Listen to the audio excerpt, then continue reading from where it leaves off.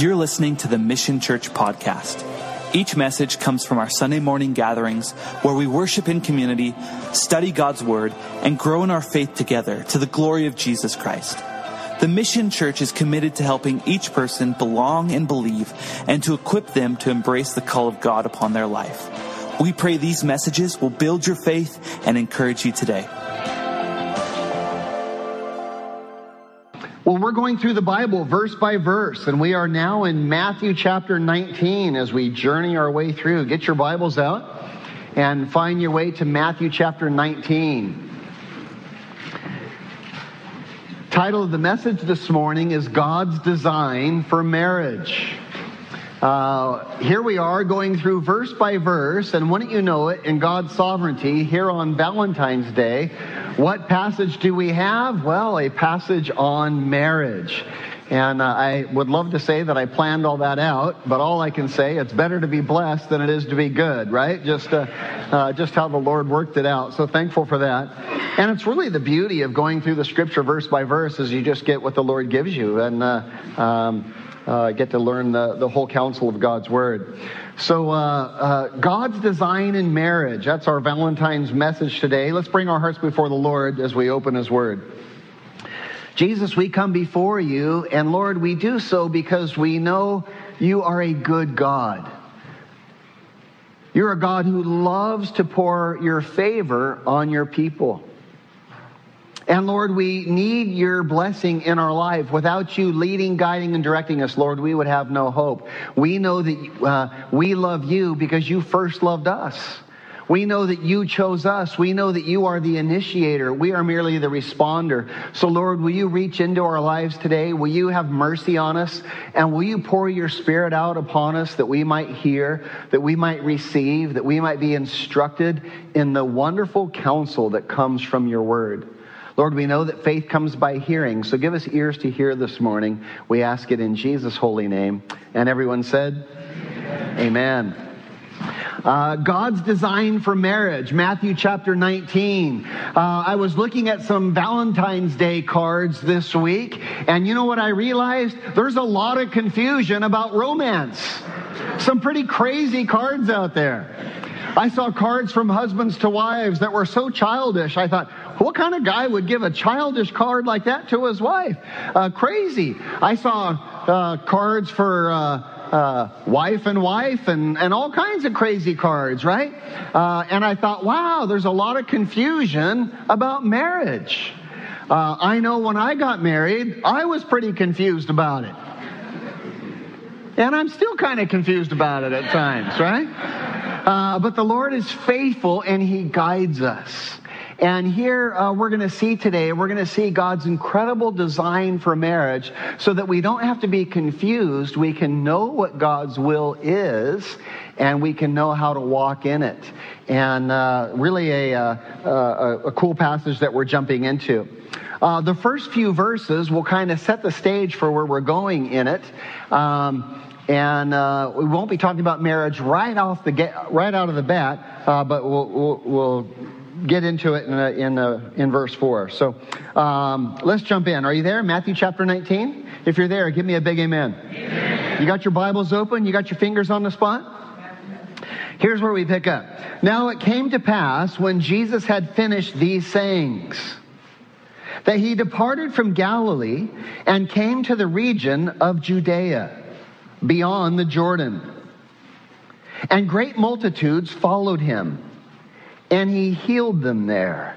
Isn't that awesome? I just never tire of seeing that about Jesus.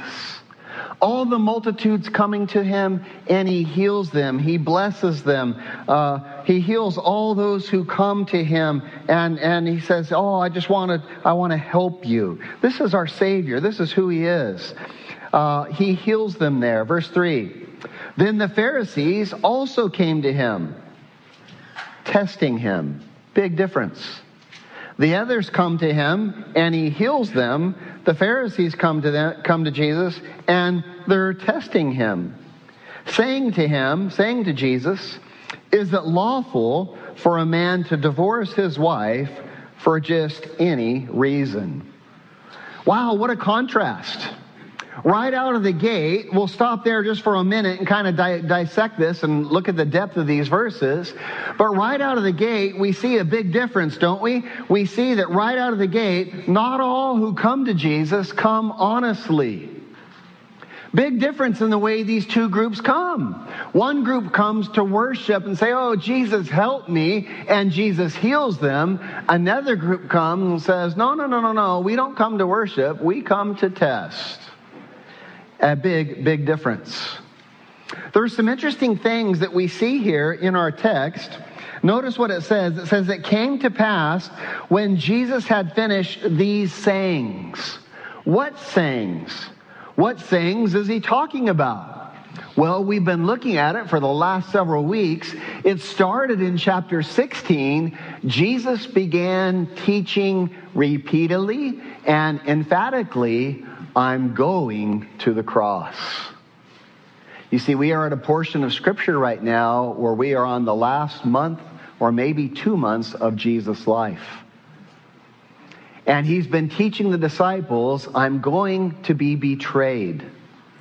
I'm going to be beaten. I'm going to be handed over to the religious leaders. They are going to scourge me. They are going to whip me. They are going to crucify me. But do not be afraid, I will rise on the third day. And repeatedly Jesus was telling them this, but every time the disciples heard it, here's what they heard, blah, blah, blah, blah, blah, blah, blah, I'm going to set up my kingdom. Because they had preconceived ideas that they couldn't get out of their mind. And all of us have this problem. We come to church today with our preconceived ideas. And it's really hard for us sometimes to actually hear what Jesus is saying. And so Jesus repeatedly was teaching them, hey, I'm going to the cross, and this is going to happen. He was also teaching them about sonship, about daughtership. You are my sons. This is my kingdom. I am the creator of the universe. You are living in my kingdom, the kingdom of God. And this is, I want you to know, you are sons. And if you're sons of the kingdom, you're heirs of the kingdom is yours. The universe is yours. He wanted them to understand their sonship before he passed on. Oh, how great it is. Behold, what manner of love the Father has bestowed upon us, that we should be called the children of God. Brethren, now we are the children of God, and yet it has not yet been revealed what we shall be.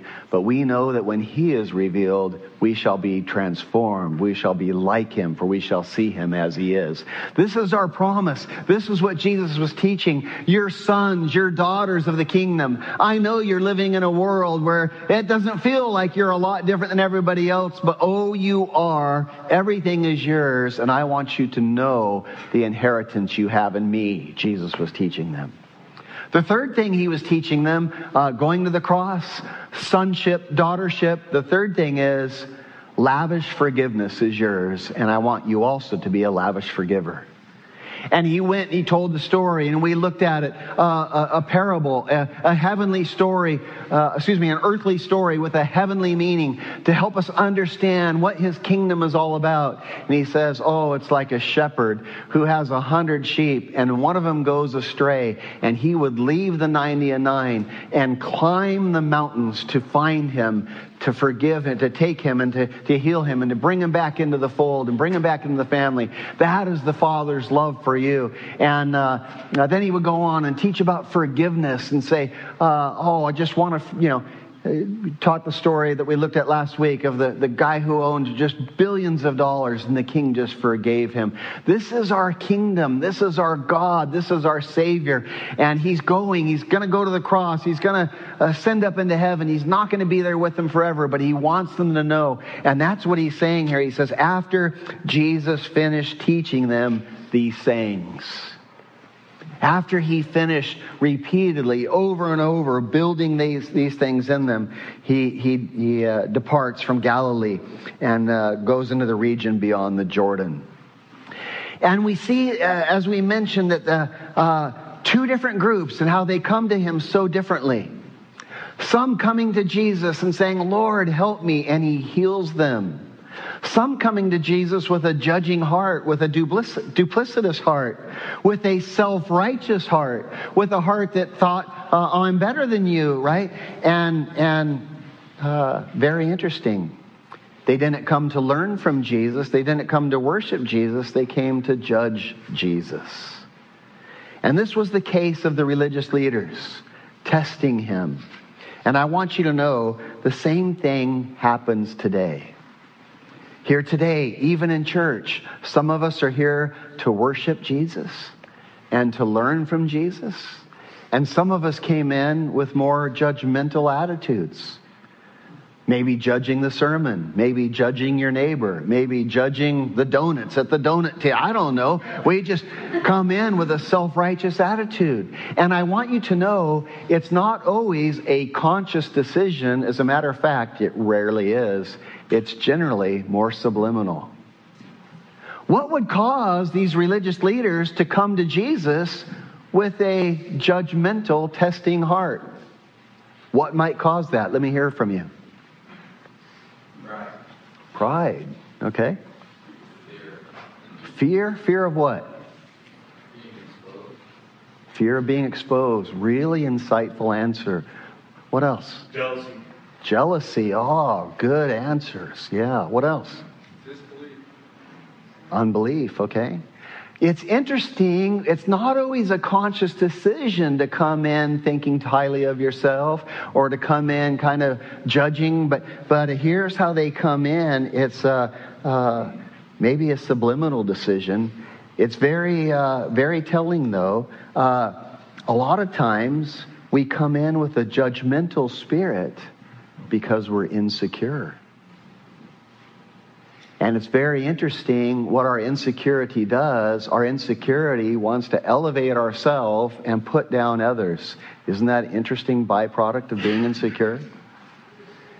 And what's really interesting to consider is religious leaders are often the most insecure. And they use religion to hide their insecurity so that they look right.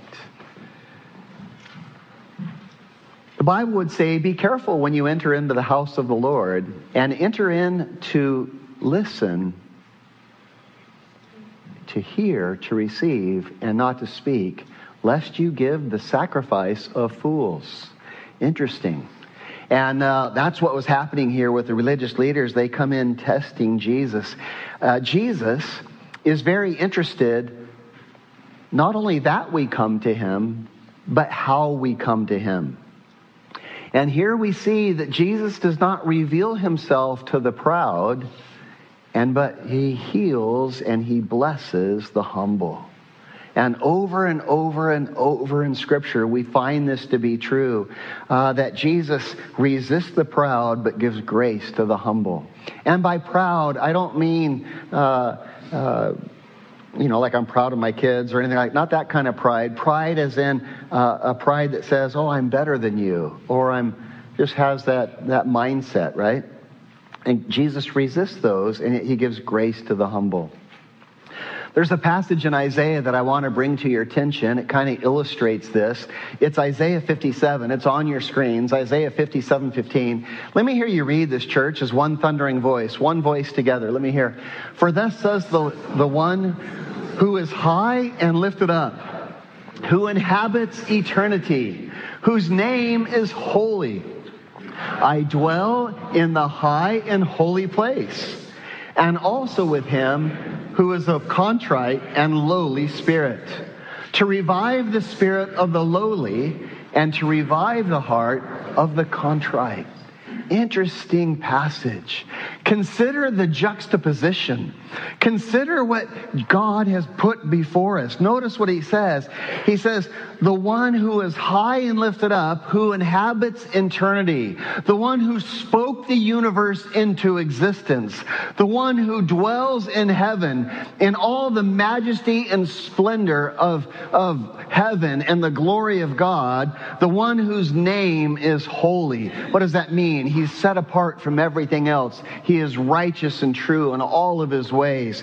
Look what he says. He says, I dwell in a high and holy place, Yeah, in heaven, a glorious place where all the angels, all the seraphim bow down before him in awe and just worship him. I dwell there, but I also dwell with him who is of contrite and lowly spirit. How amazing. How amazing our God. That he would condescend and he would care about us and he would reach into our feeble little lives and say, hey, I'm your Father. And if you call upon me, I will come to you. I will dwell with you. I will walk with you. I will lead, guide, and direct you. And here we see with Jesus just how good he is. The humble receive Jesus, but the self-righteous reject Jesus. And it is the same today. God gives grace to the humble, but he doesn't reveal himself to the self-righteous or to the proud or to those who think they're better. Just an amazing God who just loves a pure, a pure and honest relationship. We see something interesting in our text here that needs to be unpacked. I don't know if you caught it or not. Let's take a look at it again. Look at verse 1. It came to pass when Jesus had finished these sayings, we talked about that, he departed from Galilee. That's the Sea of Galilee. That's where Jesus loved to do ministry. The Sea of Galilee is a beautiful area. He would skirt the Sea of Galilee, and there's rolling hills with just this beautiful grass coming up. It's still largely undeveloped today. It's a beautiful area. Jesus loved spending his time there. He spent a lot of time in ministry. And look what it says. He departed from Galilee, and he came to the region of Judea beyond the Jordan. Beyond the Jordan. I want to draw your attention to those words. Here's what's happening. Jesus leaves Galilee and he's going to Jerusalem. And he knows as he's going, it'll be his final trip. And he looks back at the Sea of Galilee and all the people and relationships that he built there. And he knows he will not be back until after his resurrection. And he leaves Galilee and he's going to Jerusalem. We are now 1 month, maybe 2 at the most, away from Jesus' Passover death, where he's going to go to the cross and be crucified. And he's leaving the Sea of Galilee, going down into Jerusalem. And the natural way to go would be through Samaria. Here's a map on your screens. Here's what it would look like. There's the Sea of Galilee up at the top. There's Capernaum at the top of the Sea of Galilee, where Jesus headquartered. And he would minister all around there. And then he comes down, Jerusalem down there at the bottom of the map. And he gets to Samaria, and something happens. Luke's gospel tells us the Samaritans rejected Jesus and wouldn't let Jesus pass through Samaria. Can you imagine? Jesus, the one who's going to the cross to save all of them for their sins, and they say, no, you can't pass through our land. And so he has to do something. He has to take a detour, and look where he has to go. He crosses over the Jordan, goes down through Perea, and then gets down to by where Jericho is, where the 12 spies crossed over and entered into the land many, 1,000 years ago, and now crosses over to go into Jerusalem there. And the Bible tells us that when the Samaritans wouldn't let Jesus pass through, there were 2 disciples who got pretty torqued. You know who they are? James and John. James and John. The nickname? What's their nickname? Sons of Thunder. They were both sons of a man named Zebedee. Zebedee must have been a hothead, and James and John must have been a hothead, because they were called the Sons of Thunder. And you know what the Bible tells us James and John said? They got so torqued, they're going to have to walk a lot of extra miles right now. And they're like, Jesus, this is ridiculous, man. This isn't right. And do you want us to call fire down from heaven and just to torch them all like Elijah did? Oh, they were hoping he would say yes, right? They were like, and you know what Jesus said? Jesus said, you don't know what kind of spirit you are of. For the Son of Man did not come to kill, but to save. Wow. This is our Creator. This is our Savior. Notice how good He is.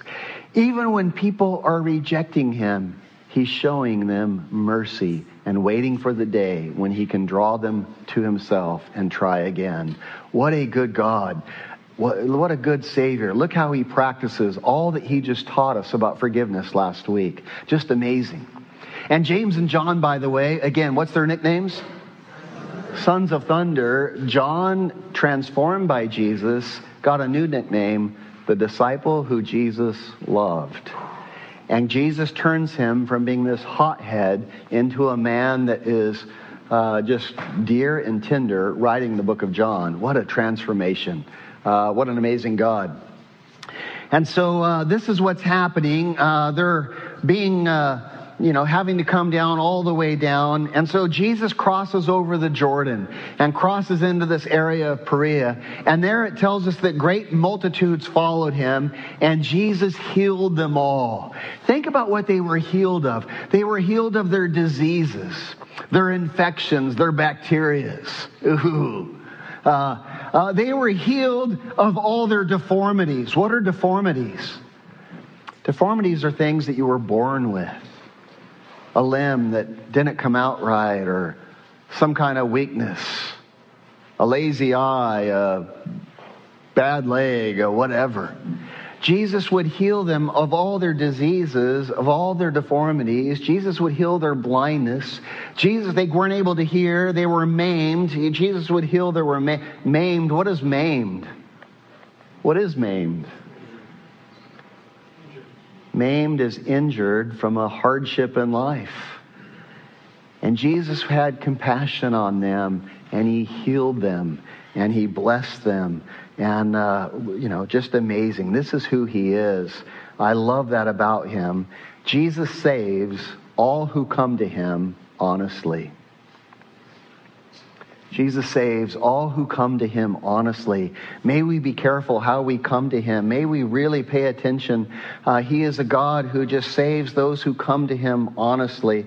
Notice this about Him. This is His person. His desire is to heal the afflicted, to bless the lowly, and to give life to those who come seeking Him for Him.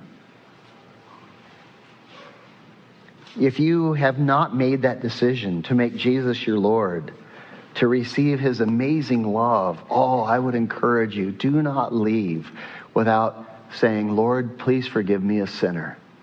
I need You in my life. I want to know Your love. I want to be healed by You. I want to be transformed. I want to be taken from a son of thunder into a son of God, into a daughter of God. I want to be transformed, Lord. Heal my life. And when we come to Him humbly, He will.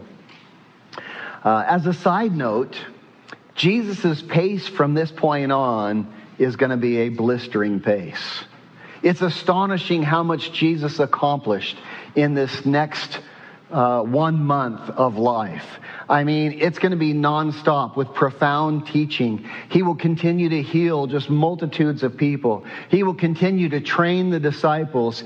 He will give the Olivet Discourse, which I can't wait to get in with you in Matthew 24 and 25.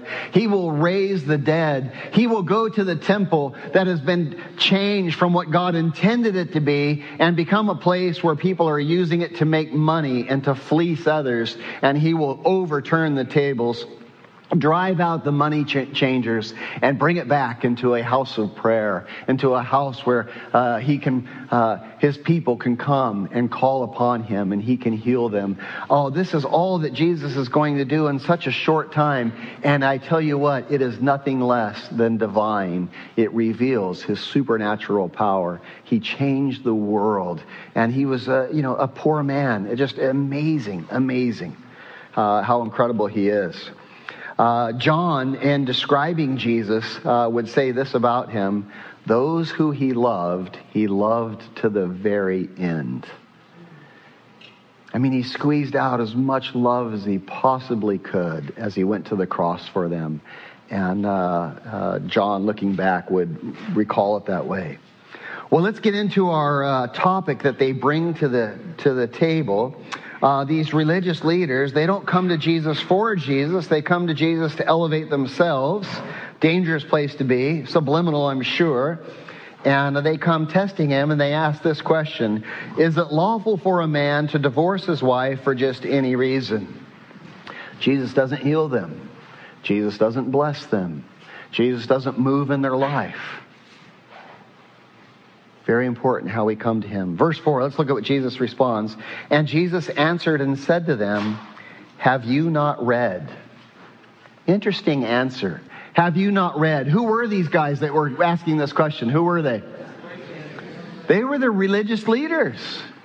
And Jesus' answer to them was, Pastor, have you not read? Why are you asking this question? Have you not read? Don't you understand God's will? Don't you know God has shown you the things that you're questioning?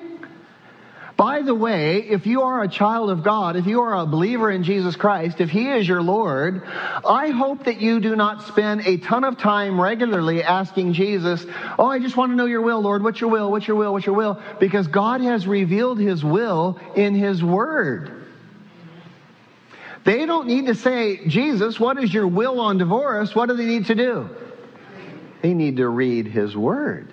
And Jesus goes to those religious leaders and says, guys, really? Have you not read? And look what He takes them. Look what He does. He takes them back to Genesis chapter 2.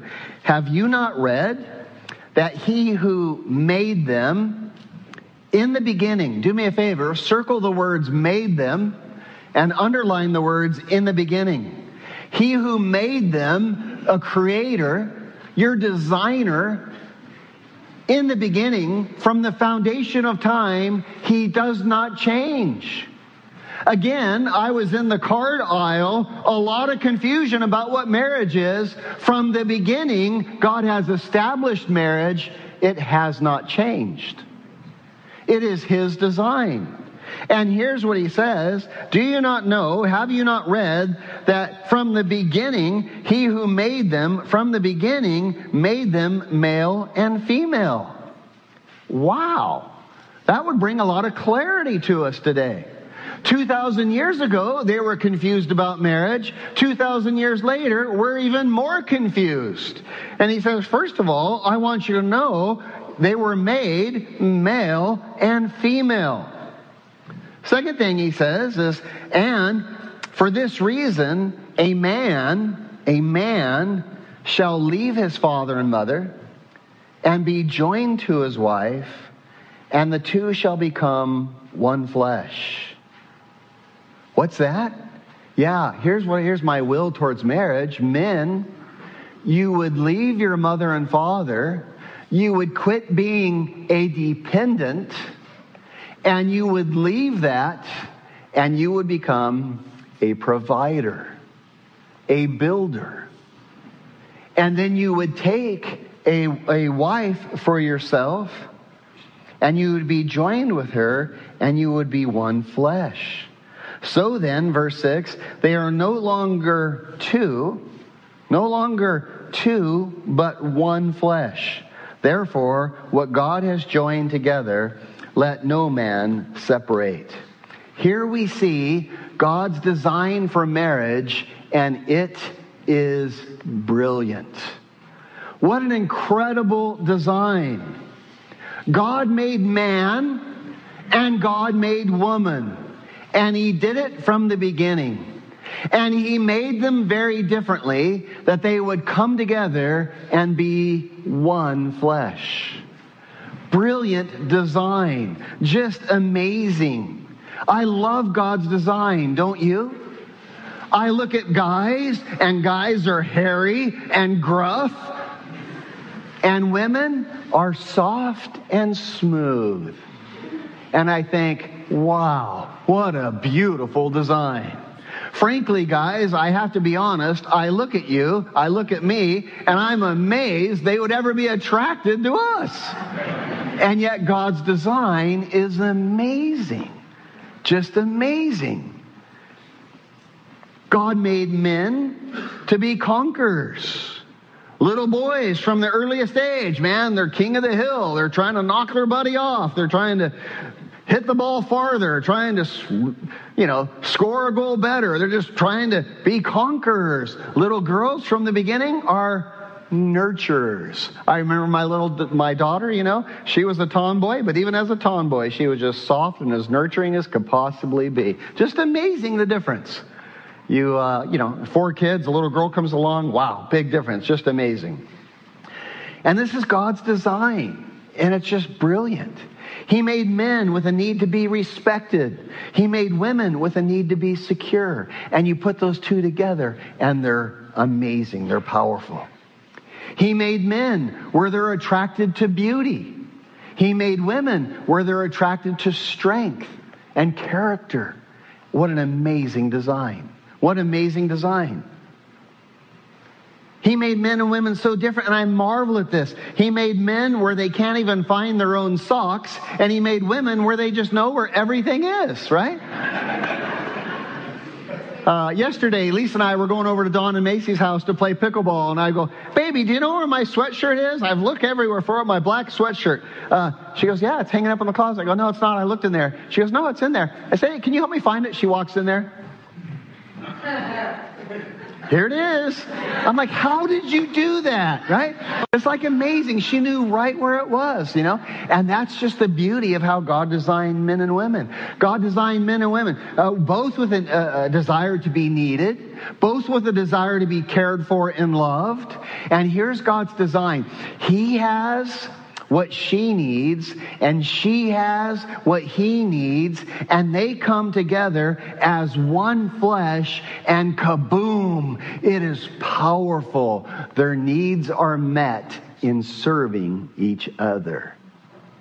What an incredible design. And Jesus says, hey, from the beginning, don't you remember this is how I set it up? That I would bring you together, and you would have gifts, and you would have gifts, and you'd come together as one flesh, and your needs would be met in explosive ways. I would just be powerful working in that, and together you'll be one flesh. This is God's will. This is God's design in marriage, and may I say, it is brilliant. That our needs would be met through serving each other. Imagine, here's God's design, right? Imagine if you had a couple, and this person said, I only exist to meet your needs. And this person said, no, not at all. I only exist to meet your needs. No, I want to meet your needs. No, I want to meet your... how amazing would that relationship be? And that is God's design in marriage. That's how he set it up. Millions of Valentiners today. Is that a word, Valentiners? I don't think so. Millions of Valentiners searching for love. Searching for love tonight. Do you know what kind of love they are looking for? Do you know what they are desiring? They're desiring the kind of love that God designed marriage to be. It's an amazing design, and it cannot be found anywhere else. A husband and a wife selflessly serving each other as they both follow Jesus as Lord. Oh, how powerful. Guys, do you want to know something? Women are looking for a man who will take responsibility for the family. To be a provider, just like Jesus described here in this passage. To take responsibility for the family's physical and spiritual well-being. Men who would sacrificially lead to make sure their kids are well cared for and well fed and taken care of. It's just an amazing design. To be men who made sure the kids were disciplined, not running around aimlessly without tight boundaries, but disciplined and respectful and honoring authority, both at home and at school and in the neighborhood and into the neighbor. Do you remember the days when you called your neighbor? Well, hello, Mr. Smith. Hello, Mrs. Smith. Oh, those were good days. And we have departed from that. And God has made men, we're men. This is your role, to be a spiritual leader in your family, that you are making sure that that authority is in place, that the kids are respecting that authority, beginning with their respecting their authority with their mother. Isn't it amazing how different God made men and women? Men have that deep voice. Women have that soft, nurturing voice. But what happens? Little Johnny gets a little bit older, and because mom has a soft, nurturing voice, he thinks he can step on mom, and dad only has to go, hey, hey, hey, hey. That's your mother. You respect her. And little Johnny goes, oh, okay, right? Oh, that's God's design. That's God's design. And so important that we don't depart from this. This is what God designed it to be. Women are looking for it, guys. That's what a woman wants in a marriage, in a relationship.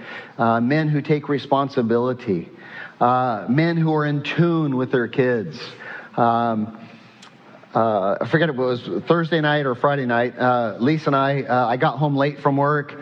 And I got home and kind of spontaneous, hey, let's go for a walk. And it was like 8:30 at night. And she goes, I'm kind of tired. I said, come on, let's go. Let's go for a walk. So we went down to the 101 and we went for a walk down the 101. And it was beautiful. Kind of a little chilly out, we're snuggling, walking down the 101 together.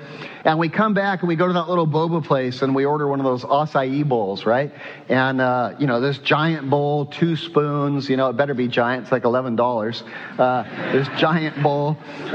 And so we sit down there by the fire and we're 2 spoons in this acai bowl and we're just a great night.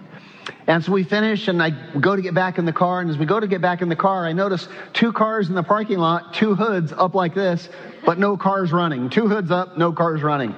And I realize there's one of the cars is a mom and her 2 daughters. And the other car with the hood up are these 2 teenage boys, about the same age as the girls. And they're just, nothing's running. So Lisa looks at me like, I said, okay, I'll go over there. I'll help him. So I come over. Hey, do you guys need any help? Yeah, we can't get the car started. And the girl's on the phone with Dad.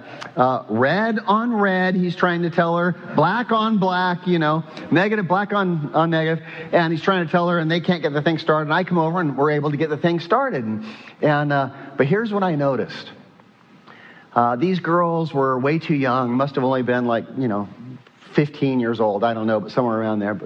And like I said, it'd be 16. They were driving, but they looked very young. And it's about 50 degrees outside, and they're dressed as if it was 105 degrees outside.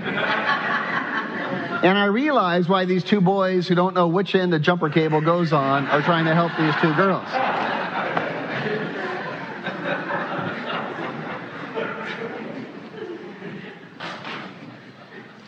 And you say, Pastor Dave, where in the heck are you going with this story?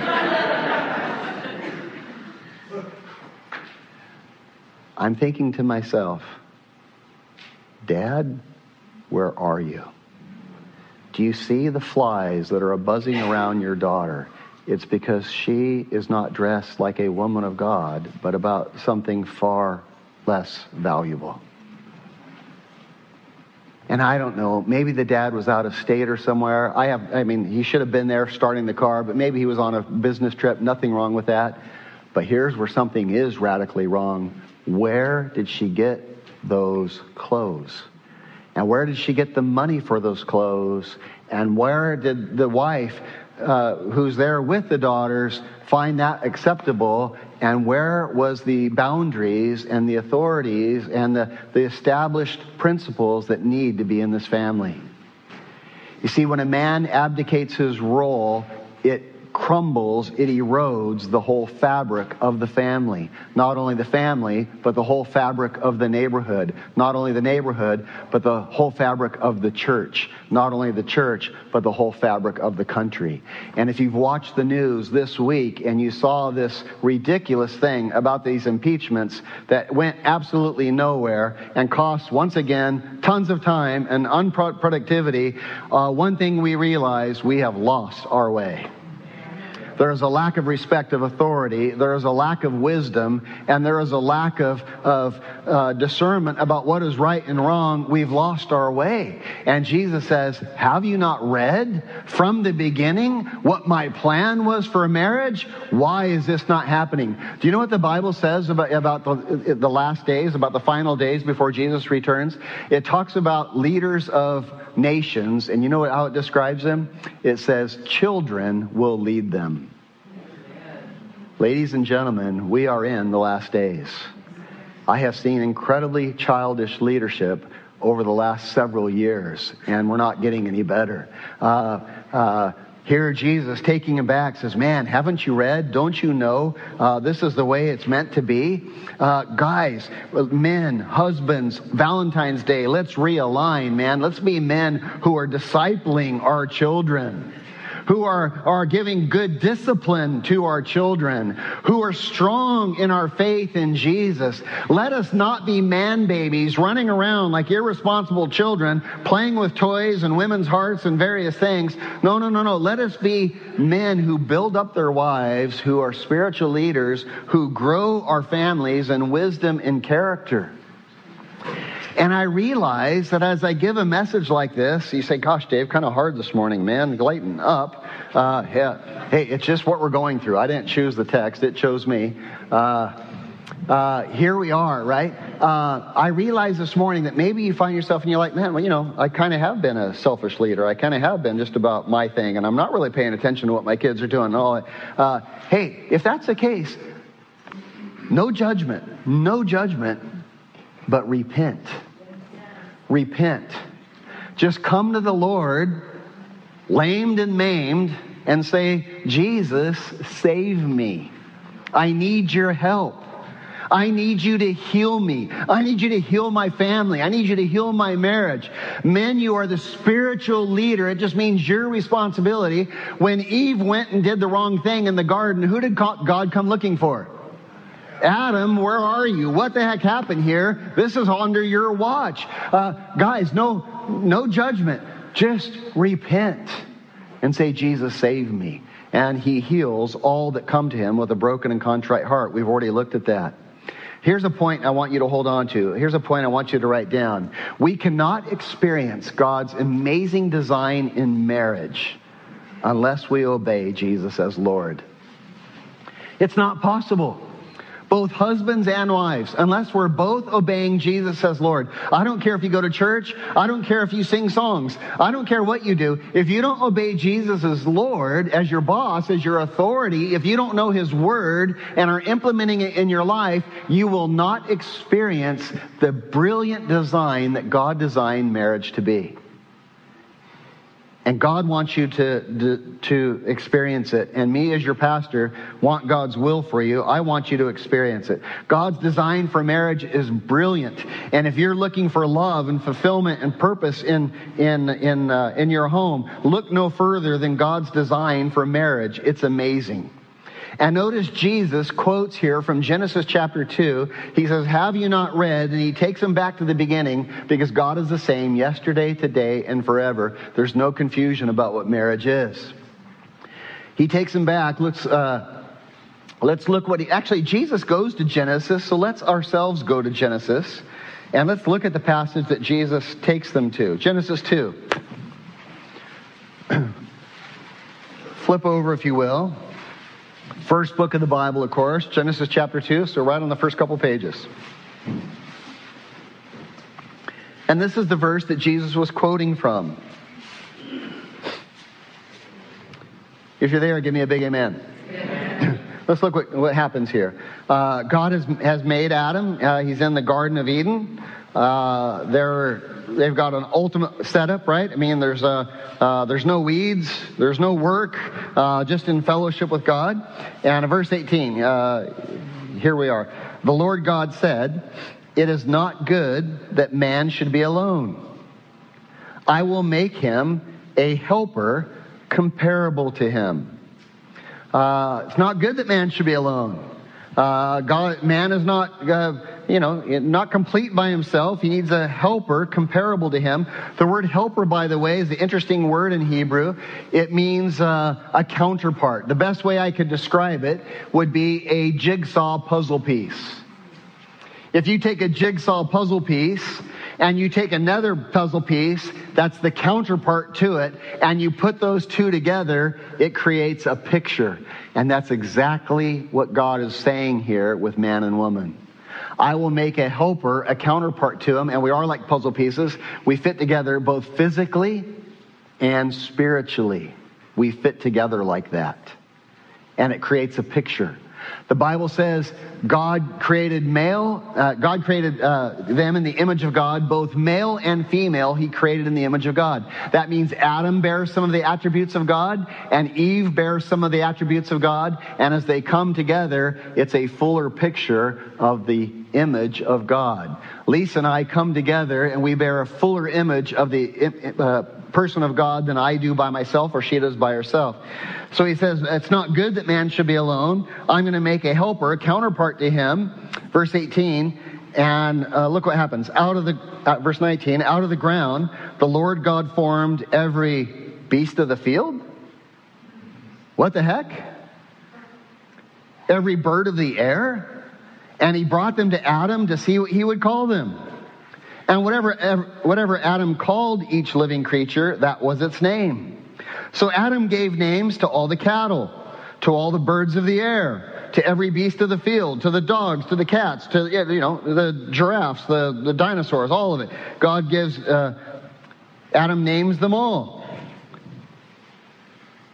Adam gave names to all the cattle, all the birds of the air, and to every beast of the field. But look at this. But for Adam, there was not found a helper comparable to him. What's that? God says it's not good that man should be alone. You would think the next thing God would do would be what? Make woman. That's not what God does next. What does he do next? Makes animals? What the heck? And I can picture this, right? There's Adam hanging out with God. God says, Adam, check this out. Look at this animal. Oh my gosh, Lord, that's amazing. I'm going to call that a rhino. Look at that thing. What a big, huge honking machine. That's just incredible. And he looks at it, and he looks at the rhino, and he sees the male, and he sees the female. And he looks at himself, and he goes, I'll call that a rhino. Then next, a giraffe comes by, and he goes, oh my gosh, Lord, your design's incredible. Look at that big, long neck. It's amazing. And he looks at the two giraffes, and he goes, oh, interesting. I'll call those giraffe.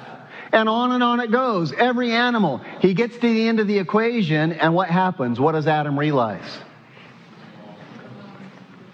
It's not good that man should be alone.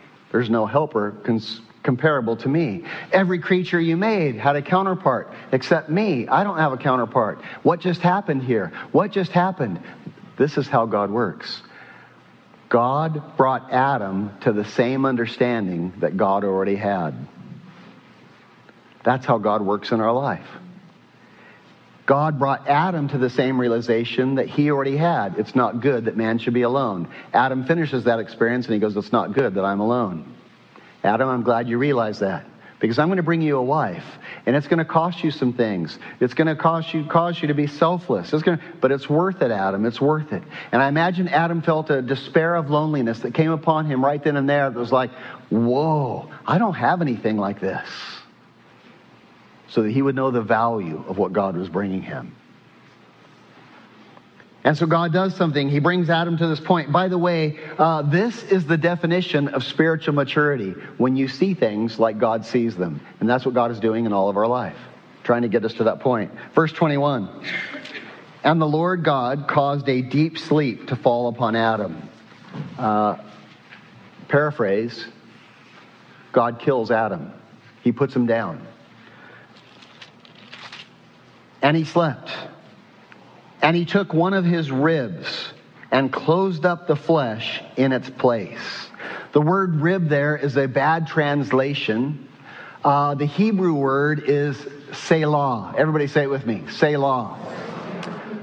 Not like Selah, which is in the Psalms. That's a different word, entirely different meaning. Selah. Say it with me one more time. Selah. It means part of the side of the man. Doesn't mean a rib. It just means from the side.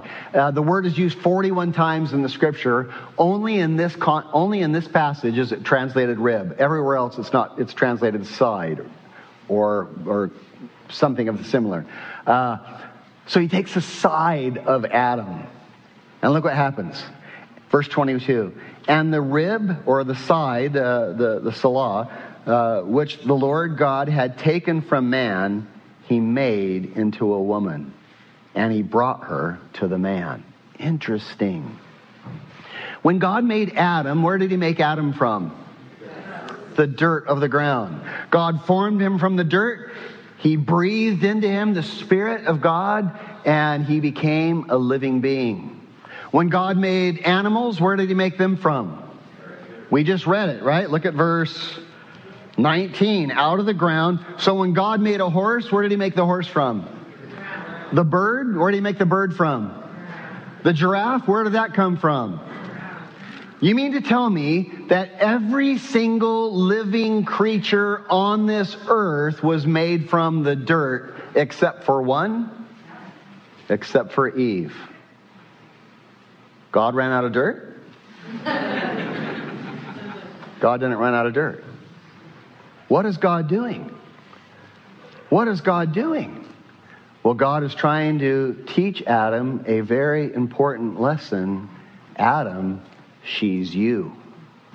She's taken from you.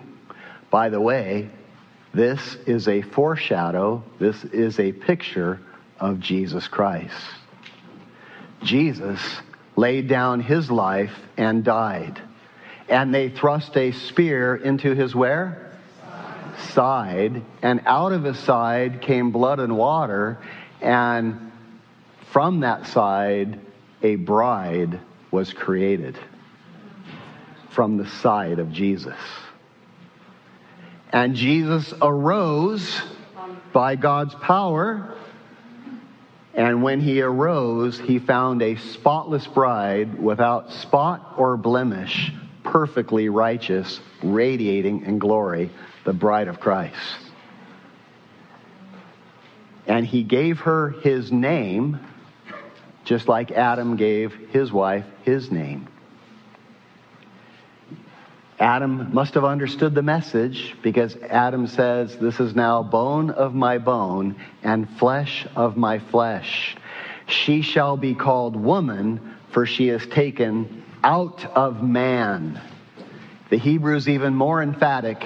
She shall be called Isha, for she is taken out of Ish. Jesus did the exact same thing. We are called Christians, for we are taken out of Christ. He gave us his name. Wow. Hear the gospel being preached in the first pages of creation.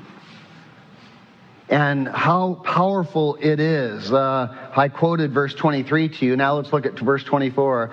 Therefore, a man shall leave his father and mother and be joined to his wife, no longer a dependent, now a provider, and they shall become one flesh. This is God's will for us in marriage. This is God's design for us in marriage. God's design in marriage is that a husband and wife would be one flesh.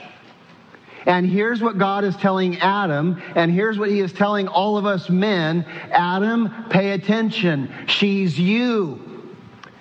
You tear her down, you tear yourself down. You speak derogatorily of her, you just rip yourself apart. You build her up, you build yourself up. You nourish her, you nourish yourself. You take care of her, you lift her up, you become a stronger, better human. She's you. Here's God's message to men. Men, be careful. The house you build is the house you live in. And if you don't like who your wife is, go take a look in the mirror. She's a reflection of your leadership. This is God's design. I had guys come to me after the first service. Dude, why are you so hard on us? It was like this. When are you going to talk about the wives? You know what? I can tell you this honestly. Guys, if I can get your attention, I don't even need to talk to the wives. God designed it where you are the initiator, she is the receiver. The physical only reflects the spiritual. You are the giver, she is the receiver. And when you give properly, both of you are blessed in amazing ways. The physical is just a picture of the spiritual. Do you understand?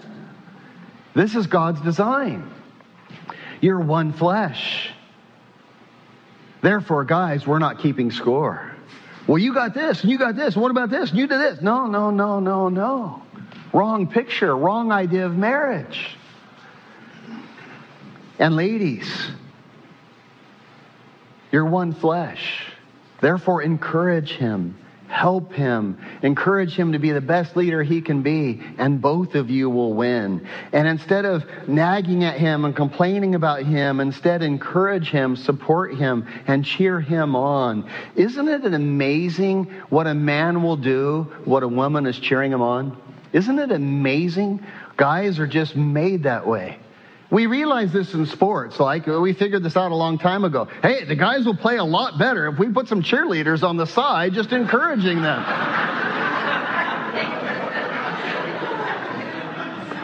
I mean, they'll tackle twice as hard. Then they'll look over. Hey, did you see that, baby? I can't see straight, but wasn't that great? Yeah, he's doing that for her. Hey, when my wife believes in me and when she cheers me on, I'm like, man, I got to make this work. She thinks I can do it, right? I mean, it's like a guy will do anything to when he's got a girl cheering him on. This is God's design for marriage, and it's amazing. We're very different, but we're one flesh as we come together. And it's so awesome. Hey, I need your prayers. This week, I'm meeting with some producers of a new documentary on marriage, and the documentary is going to be titled Baptizing Feminism. They called, I haven't spoken to them yet, they called and set up an appointment, they want to meet with me. I went and did some research after I found out, and I looked at it, and they're like, Baptizing Feminism, it's all about roles in marriage, and they've got very different views than what the Bible teaches. And I can't wait to bring some truth to this picture. Here's what I want you to know. One of their memes said, God is a feminist. No, I'm pretty sure he's not, by the way. Now, hey, I am all for women's rights. Absolutely. Jesus was an advocate of women's rights. Jesus treated women amazing in a world that did not. Let me say it again. Jesus treated women amazing in a world that did not. But God is not a feminist. And if you are having to fight for the rights in your marriage, here's what I know. You don't know God's design for marriage. Because a godly leader, a godly man, his wife doesn't have to fight for any rights. He makes sure they're all being fulfilled. They're all being upheld. That they're all being honored. And so important. I would covet your prayers for that. So God's design for marriage, that we be one flesh. Here's another thing we learn for God's design for marriage. God's design for marriage is that we would be naked and unashamed. Look at verse 25. And they were both naked, the man and his wife, and they were, say it with me, not ashamed. Not ashamed.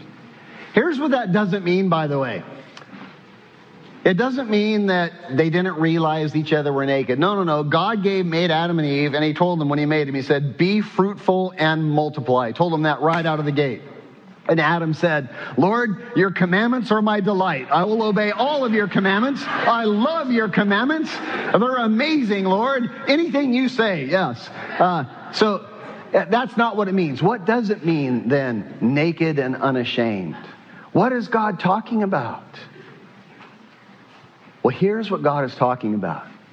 That we would come together as one flesh, and that we would realize that the man has some giftings that the woman doesn't have. And the woman has some giftings that the man doesn't have.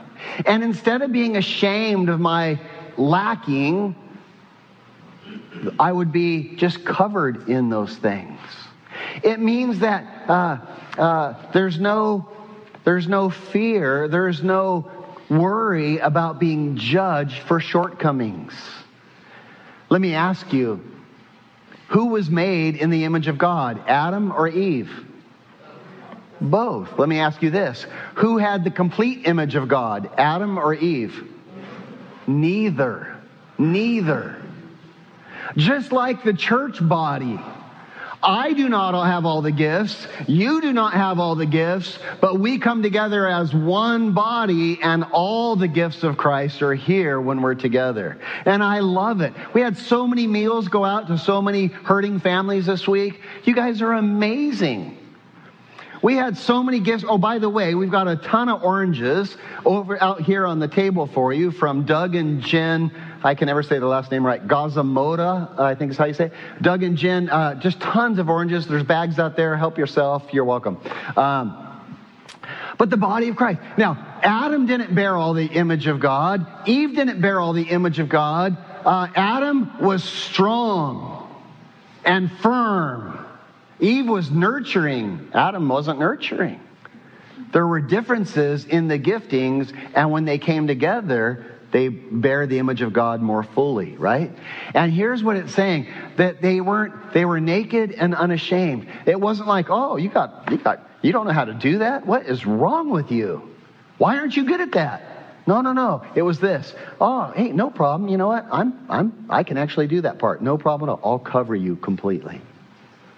Oh, I'll take care of this. I'll cover that complete. That's God's design. Naked and unashamed. It's such a cool design for marriage. It means you're totally safe with each other. Your weaknesses and your vulnerabilities are safe with each other. They'll be covered by each other and perfected by each other.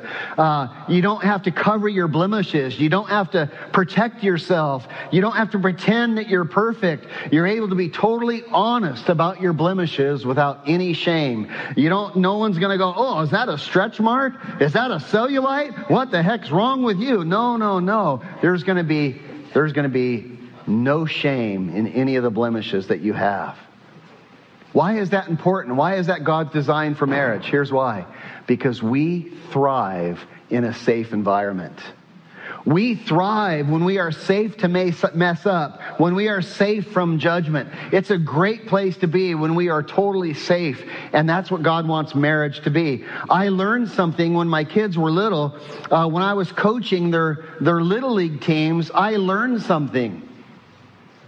The kids who were the best hitters in baseball were the kids who were not afraid of striking out. If a kid got up to the plate and he was afraid of striking out, I just knew he would never enjoy baseball, never be a good hitter. But you get a kid up there and you get him to realize, hey, it's okay, strike out, I don't care. Do you realize in the pros, if a guy strikes out 7 out of 10 times, he has an amazing batting average? Don't even worry about striking out, man. You just get up there and you have fun hitting that ball. Guess what happens? So next thing you know, they're just a great hitter, right? And that's a picture of what God designs marriage to be. This is a safe environment where you can thrive, totally safe. As a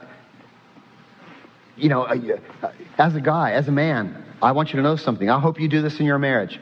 I talk to my wife about all my flaws and about all my blemishes and all my weaknesses. I say, baby, I'm really weak in this. I'm struggling in this. And she does the same with me. And there's no shame. Naked and unashamed. God's design for marriage. I've rambled on too long. I need to close this up. May I say to you, this is the same kind of marriage that you have with Jesus as the bride of Christ.